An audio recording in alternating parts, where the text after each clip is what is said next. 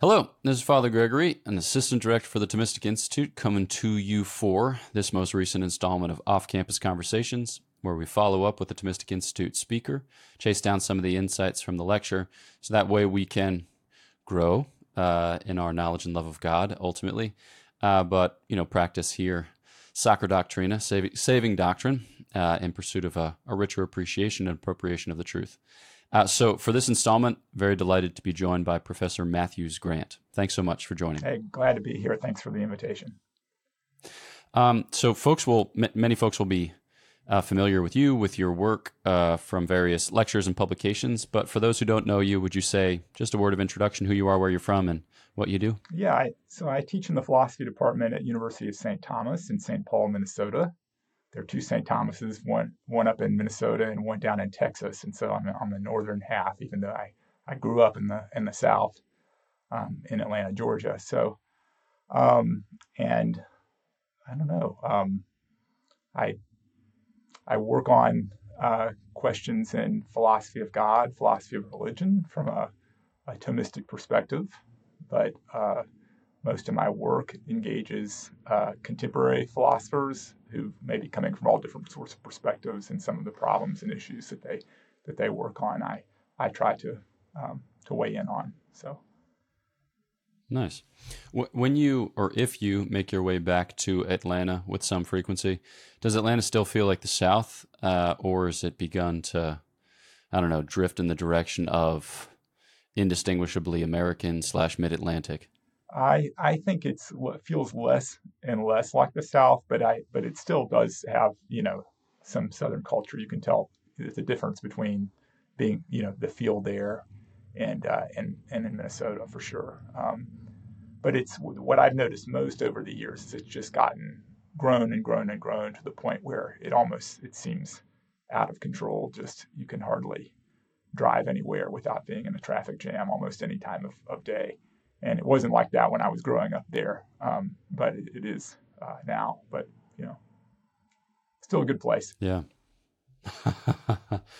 yeah. People come with drawbacks. What would you say is the more nice region or the nicer region, Minnesota or Georgia? Oh gosh, nicer people. There are different kinds of nice. We have a phrase in Minnesota. Minnesota nice is actually describes something, and I'm not sure. It's a little hard to say what it describes. I think people in Minnesota tend to be very nice. People in Georgia tend to be nice. I think the ones in Georgia and down south generally maybe a little more outgoing, and in Minnesota a little more reserved, but both pretty friendly. All right. Why choose when you could affirm both? So apropos of things not nice, you've done a lot of work on evil. And you approach it from various vantage points. So kind of like evil in se, or evil in human action, the possibility of evil in human action, the nature of evil in human action. I realize that I'm being somewhat imprecise in a couple of these formulations, or like the kind of threat that evil poses for belief in God, things along those lines. So I thought maybe we could just talk a little bit about evil, hopefully avoid it in practice whilst understanding something of it in theory. What would you think is a good kind of working definition of evil, whether taken from the tradition or cobbled together from various helpful insights? How do you typically broach the question, with your students or in an academic presentation? Yeah, I do have a pretty traditional view of evil, where I understand it to be a privation of good, so a lack of good that a thing ought to have, and it's evil is always something that is affecting a subject which is in itself good, but is deprived in some way, maybe not as good as it ought to be, given its nature or purpose or something like that. And I think that goes for you can think of both sort of natural evil that way, and you can also think of moral evil that way. And so I think it's a kind of a broad way of understanding. You might say that sort of the broad ontology or metaphysics of evil. It doesn't understand evil to be actually a being or an entity, but actually the lack of some entity, the lack of some perfection. Yeah.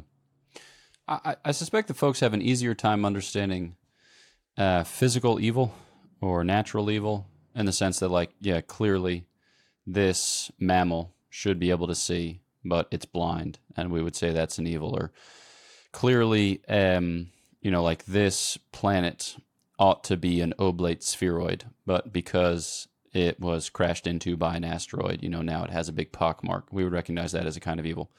I think people have greater difficulty recognizing like what's evil about moral evil, at least in metaphysical terms. And so we'll sometimes use like a lack of due order, or a lack of due proportion, or a lack of due various things. Can you maybe describe that, whether by analogy to physical or natural evil, or whether on its own terms? What's distinctive about this type of evil? Yeah. So if the privation account is going to hold for moral evil, then we're going to have to understand it as a lack of some sort.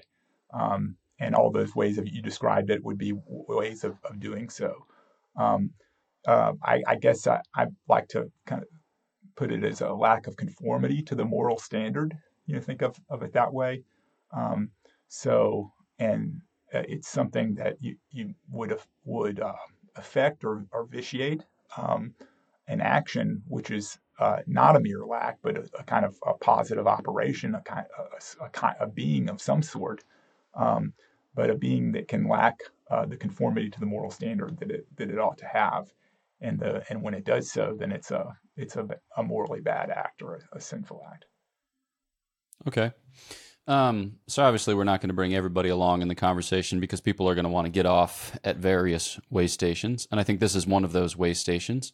When you talk about a moral standard, there's an understanding there of perhaps natures and the types of activities or operations which are proportionate to natures, and the type of activities and operations which are not proportionate to natures.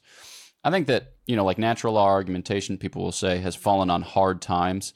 What are the types of like arguments or even rhetorical strategies that you deploy to try to help people to see this, or to try to help people to kind of grasp what it is that you're describing when you talk about nonconformity to a moral standard? I mean, the first thing I would say is,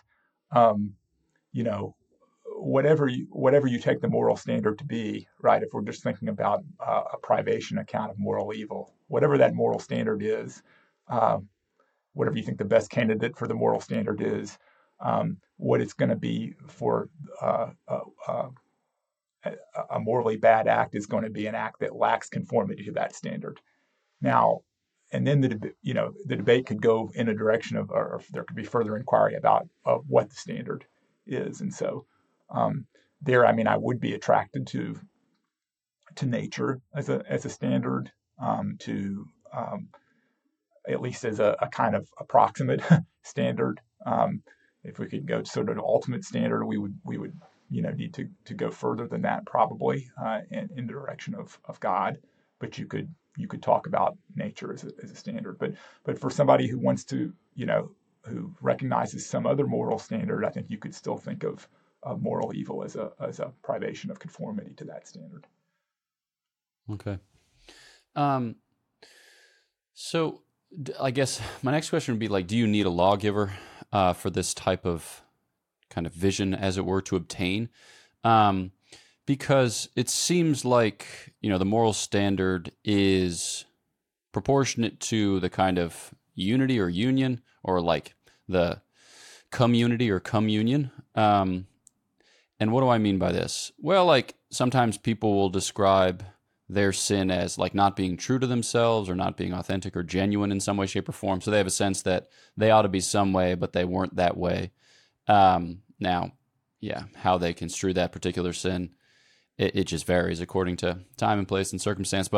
And then you'll have another kind of acceptation where you might prove yourself unfaithful in a relationship, or you might lie or cheat or steal or manipulate or control in a way that doesn't respect the other person, or doesn't respect the relationship which you and the other person take to obtain.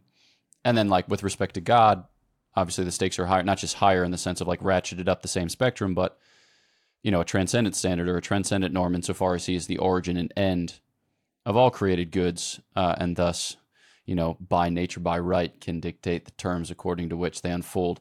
So, I think there are just like a lot of people in the world who will admit of no alien claim, or admit of no, transcendent standard. They're really only concerned with themselves. I mean, like, are they even able to recognize sin, or does it rely upon a lawgiver? Does it rely upon some kind of transcendent norm? I mean, I think you're going to need some kind of objective moral standard in order to recognize something like sin, or even just moral wrongdoing.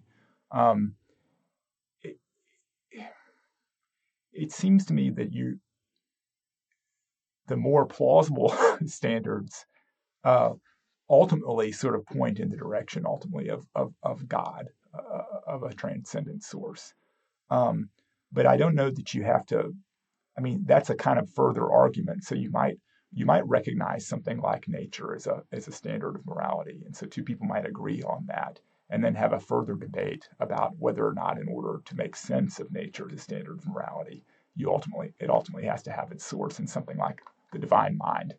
And part of that debate is going to have to do with whether, in order for nature to be a standard, for instance, do you have to understand natures in a teleological fashion? You have to understand them as having a purpose, an inbuilt purpose, or inbuilt meaning, if you will.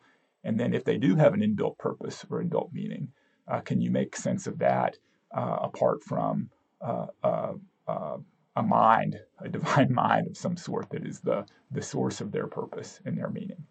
And you could imagine people who agree on nature as a moral standard disagreeing about that second question, whether you need to make sense of it in terms of a divine mind. Okay, so then let's turn to sin in se. Specifically, like, what is it?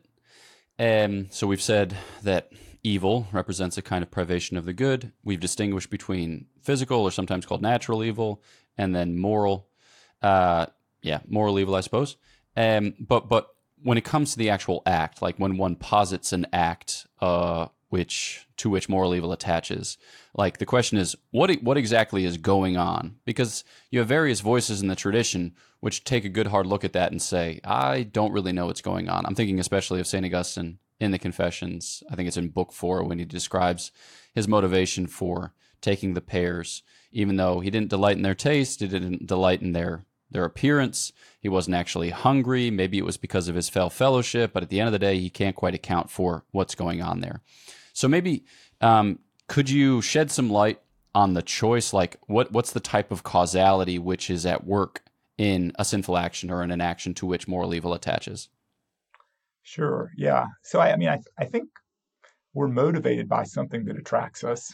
Something that we judge to be good, whether it's good or not, and we can sometimes act for some end that we think is good in a way where the action still lacks conformity to the moral standard. So, theft lacks conformity to the moral standard. It lacks conformity to justice. We shouldn't take, what belongs to another.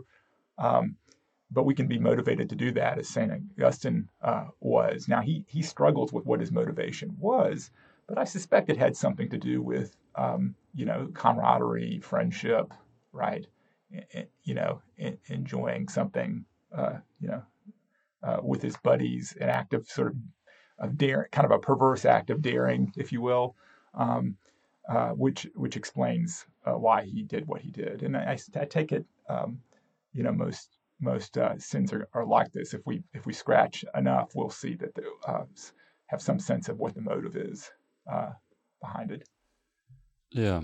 And St. Augustine will add that we can account for the sin kind of in its genealogy or in its development by appeal to ignorance, like we don't wholly know or we don't fully know what it is that we're doing, by appeal to malice, like sometimes we're just hell-bent on twisting the knife or sticking it to the man or whatever else, or weakness, in which concupiscence is kind of tucked away, the sense that because of fell customs or vicious habits or inflamed passions, sometimes our evaluation of what's good and our clinging to that can be off kilter or out of whack.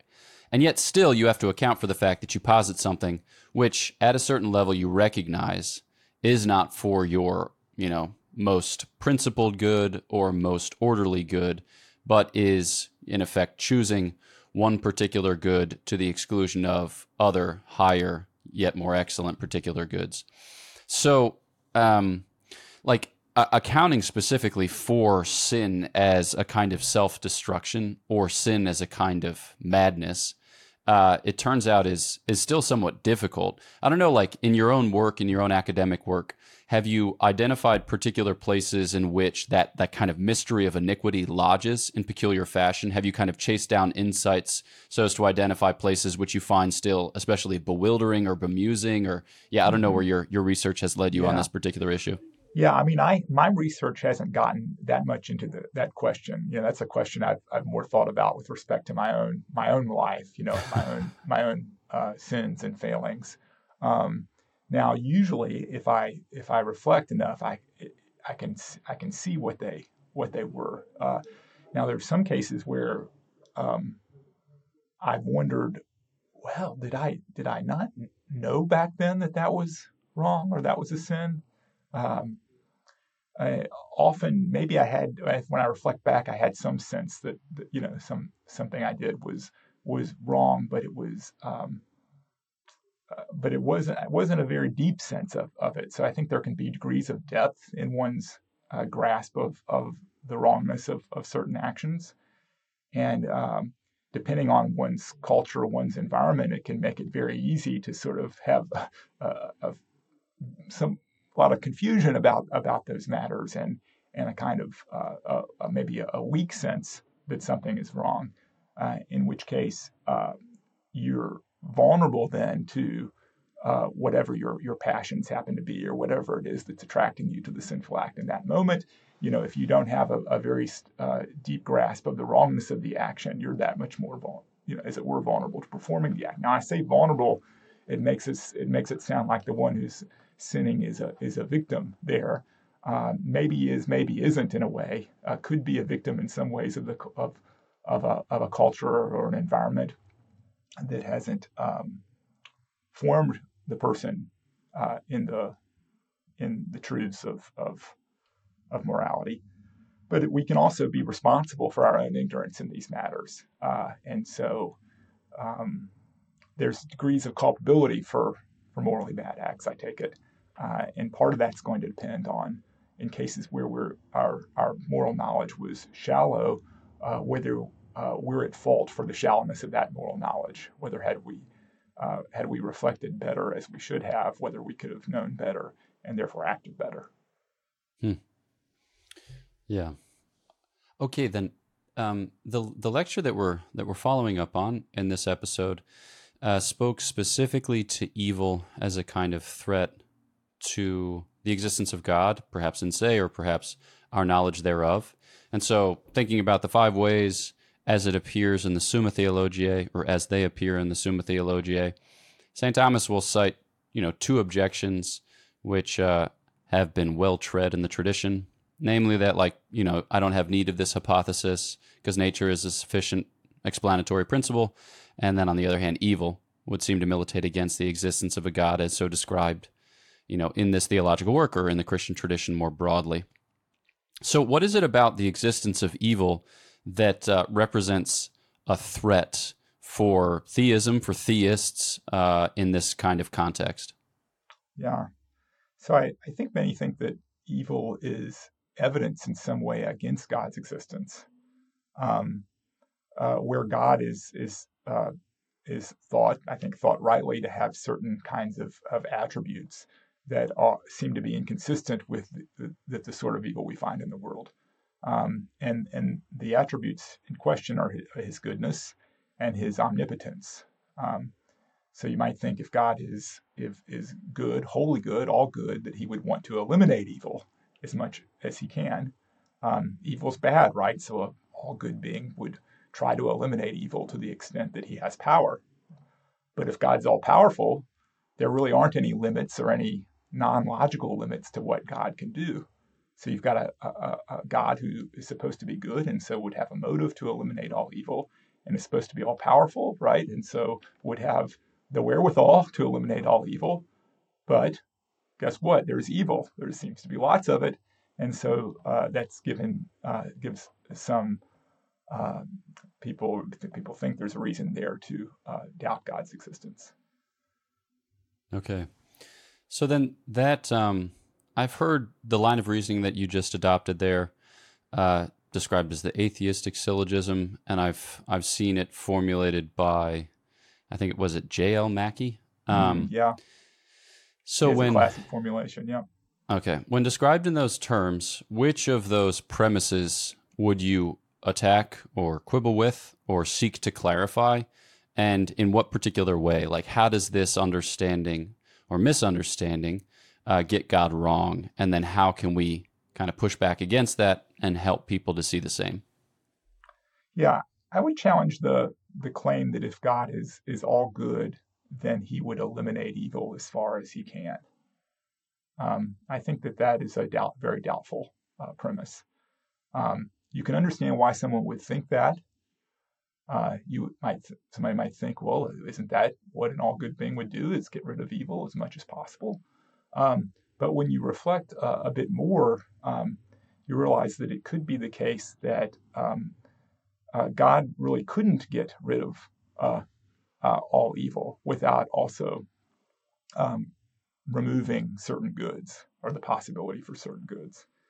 And so there might be a reason for God to permit evil in the world for the sake of the goods that require that evil or that those evils make possible. And I think that's something like that is at least part of what St. Thomas would say in response to the argument from evil. Okay. Maybe we can approach this from the question of physical evil and then moral evil.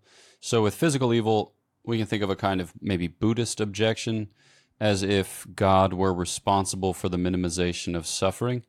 But it seems like in a universe where you have physical things, some of which metabolize other of those physical things for the upbuilding of their own corporeal nature, that it's always going to involve, like at least on our present conception of the law of conservation of matter, some breaking down and building up.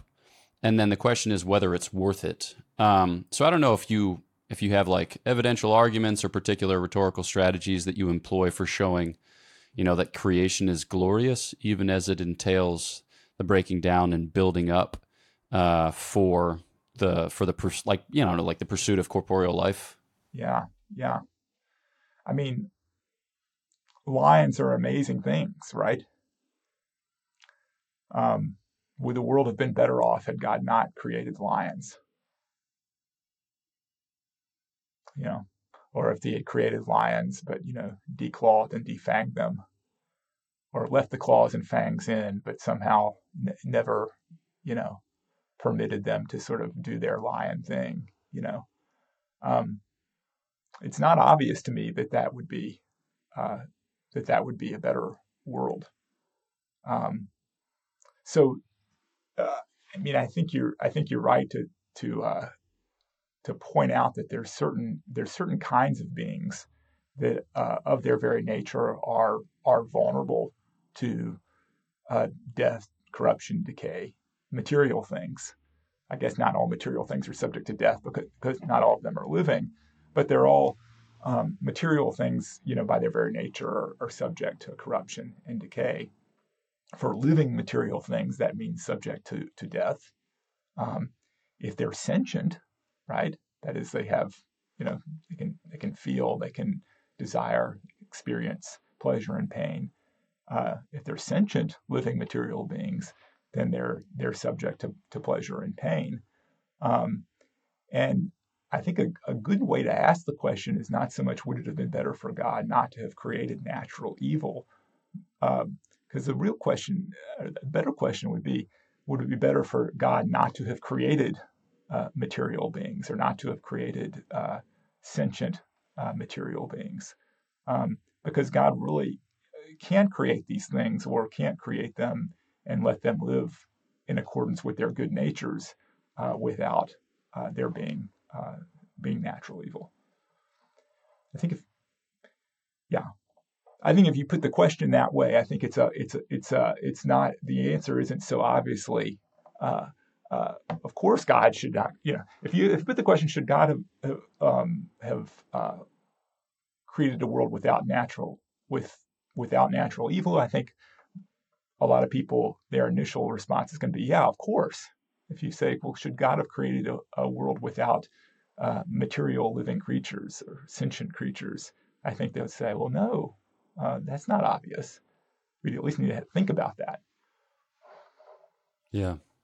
And it helps us to refine our understanding of the purpose of creation, because I think often enough our thoughts run in a kind of workaday rut where we think like, yeah, God created for some use or for some utile purpose, like we're here as kind of bond servants or vocation slaves, so as ultimately to acquit ourselves admirably of whatever holy task is assigned to us. But at the end of the day, I suppose there's a particular vantage point from which something like that is true. But ultimately, God created us because he thought we might like it. God created us for his glory and our salvation, to impart the possibility and the reality of a share in his divine life. And so that being the case, right, there could be better or worse ways of going about it, but I don't think God is so much motivated by a best possible world in the sense of the optimization of the material conditions of the universe in which we find ourselves, because that's not what he's about, right?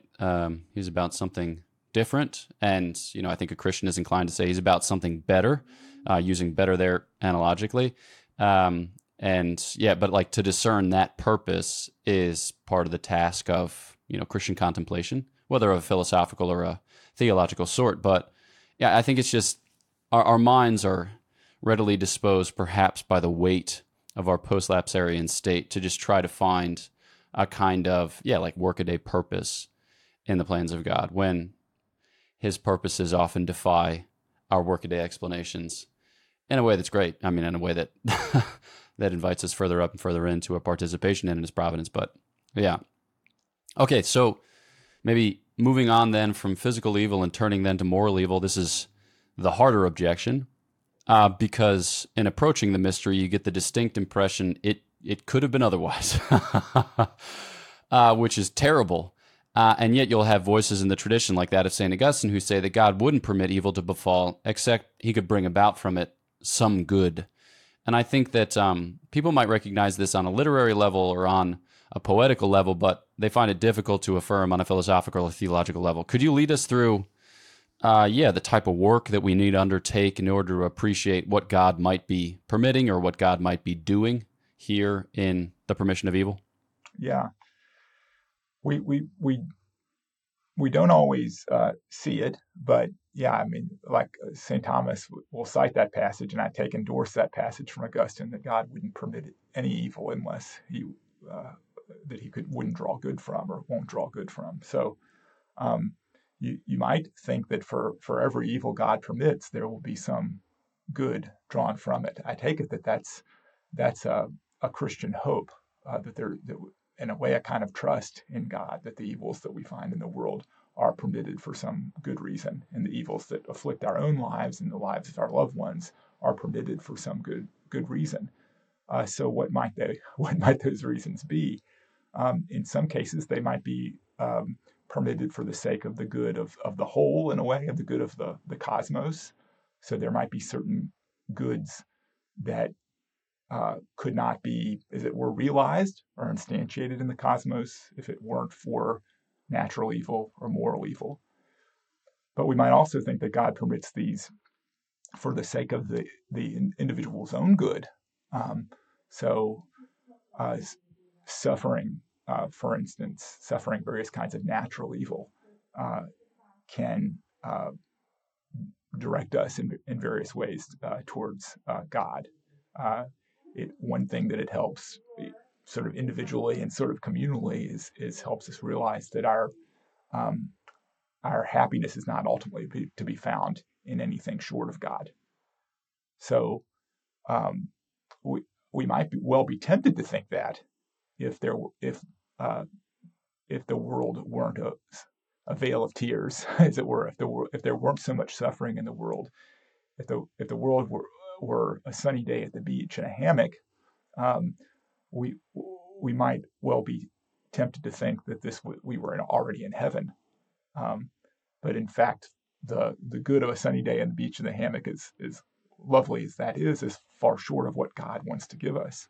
So, I mean, I'm just using this as an example of the way in which the experience of evil in the world can be conducive to our own good by directing us towards to our end in the infinite goodness of God, and not so that we'll be less inclined to be complacent in the lesser goods of this world that ultimately don't satisfy us completely, and which were not the goods for which we were created. Yeah. Similar sorts of things. There are other things one could say, but that's a sort of a for instance. Gotcha. Yeah, I suppose then. So thinking about moral evil and its permission, some people will use this kind of free will defense as an argument or otherwise to say, well, God, in permitting moral evil, he upholds the good of our freedom. Do you think that's a good strategy? Do you think that's a bad strategy? I know it's contested if you don't feel like inclined to take a stance on it. That's totally fine. But I don't know. Do you argue in that vein? I don't think it. Well, I think it's a good strategy, but I don't think it ultimately. I'm inclined to think it's not true in the end. Okay. Because I think it's a good strategy on the assumption that um, God can't create us and create us free, and at the same time act so as to ensure that we always choose the good and never choose evil. Right. So if you take that assumption that God's creating us with free will rules out God's having, as it were, providence over how we use our freedom, then I think the free will defense is a good response to the problem of moral evil. The thing is, I think I don't agree with that assumption, and so I've got to say other things, maybe which many people would think makes it responding to the problem of moral evil much more difficult. I think it's not all that much more difficult, but yeah. I think so. I don't in the end, although I think it's a good answer in the sense of um, if you accept the assumption behind it, it makes perfect sense. Um, I don't think the assumption is ultimately right. Gotcha. Then maybe to follow up on another more contemporary issue, sometimes you'll hear positions vis-a-vis free will described in various terms or by various handles. I might be getting this right. I might be getting this wrong. You've got like libertarianism, and you've got determinism, and you've got something like compatibilism. Do you think that language or the concepts which are conveyed by that language are helpful ways to approach the issue, or do you find it better to approach the issue with different vocabulary or according to a different grammar? Yeah, I think they are helpful ways of approaching the issue, provided that all the terms are, spelled out and defined, carefully enough. Um, so, like, I mean, there's a debate. Philosophers have debated whether free will is compatible with determinism, and some say it is, some say it isn't, and they're usually thinking about determinism by prior natural events. Um, but I think you could also think about theological determinism. Is there determinism not by prior natural events, but by God, by either God Himself, the divine nature, or by God's causality, or by God's will? Um, and it seems to me that you could think about that, and that whatever problems that for free will that would be caused by determinism by natural events would seem to carry over in terms of determinism by is it divine events. I don't necessarily love the way of speaking there, but just to keep the parallelism. Um, my own view is that our free acts are caused by God, but that does not introduce determinism in the sense of determinism that poses a problem for free will. And so I think I have a kind of libertarian sort of intuitions about free will. Free will and determinism are not compatible. Most people who have those intuitions have tended to think that that rules out God's being the source and cause of our acts. And I think they're wrong on that point, actually, that God can be the cause of our acts without rendering them determined in the relevant sense. Yeah. Yeah, maybe that's a good kind of final point on which to conclude.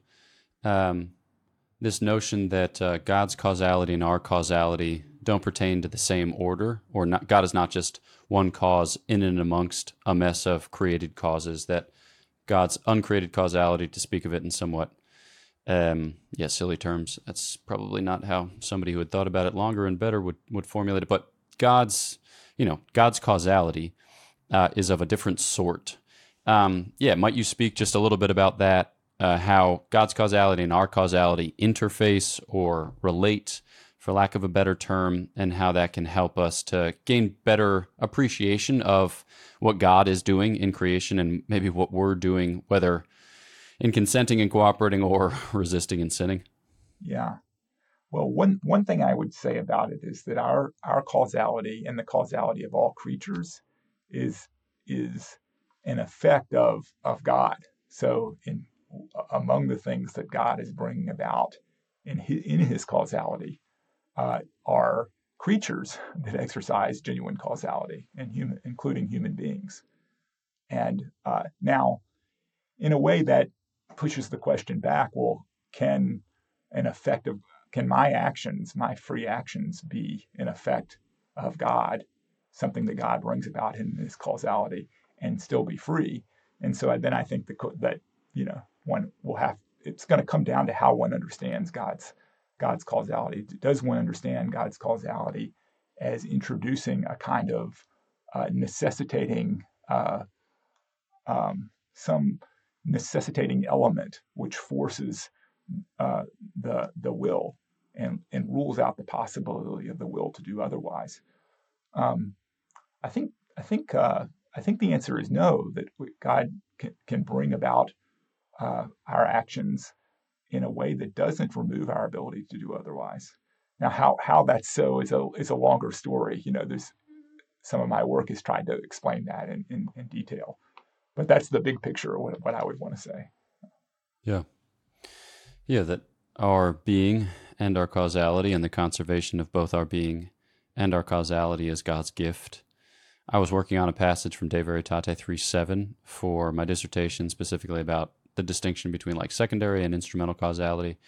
And it's an especially beautiful truth, but one that I think many of us find difficult to understand because, it just falls outside of the bounds of our ordinary, like, this billiard ball hits that billiard ball understanding of how things change or how change is brought about. So it's a bracing thought. It's a sobering thought to think that God is at work in and through us, that something can be 100% God and 100% us without posing any, without posing any real problem. It's amazing. Yeah. It's beautiful though, but it's some people think it's gobbledygook that they hear that and they just think how is that possible, right? They think the same effect can't be 100% from the creature and 100% from God. But when you ask for the argument that's supposed to show that it can't be, I've yet to see the argument that shows it. So perhaps there isn't one. There may not be one. Yeah. Good. Well, maybe as a final word, I know that you have, a lot of good things happening there at St. Thomas, philosophy department, theology department, Catholic studies program. You've got a seminary, all kinds of wonderful things afoot. Could you just describe for our listeners a little bit as to what's going on there? Yeah. A lot of good stuff. I mean, you've named a bunch of them. So I just have been teaching incoming seminarians at our college seminary, St. John Vianney College Seminary, this semester. Just gave a group of them their final exam this morning, actually, and they're a great fun. But it's a thriving college seminary. At one point, it was, I think, the largest college seminary in the country. I don't know if that's still the case. They had to intentionally downsize at one point because they were overflowing, and it got to be, it wasn't as good for community information having people out in all these satellite houses. So they're a wonderful group, and then a strong major seminary Catholic studies program, excellent. The philosophy department here, my own home department, is there's so many great colleagues doing great work and serving the sustaining and developing the Catholic intellectual tradition. So it's a wonderful place. It's a beautiful campus, and it's really nice in late spring or summer. And if you like snow, and the winter too. Not that we've had any yet this winter, but yeah. So come visit. There you go. Or if you just prefer to fly Delta and you can't stand a layover in Detroit, maybe Minneapolis, St. Paul is the place for you as well. Yeah, it's a nice airport. It is not unpleasant. Good. All right. Well, thanks so much for taking the time. Thanks so much for the conversation. Yeah, thank you. Appreciate it. All right, turning to you, the listener, thanks for tuning into this episode of Off Campus Conversations. If you haven't yet, please do subscribe to the Thomistic Institute podcast on YouTube or on your podcast app, so that way you can get sweet updates when further things come forth. And know of our prayers for you. Please pray for us, and we'll look forward to chatting with you next time on the Thomistic Institute podcast.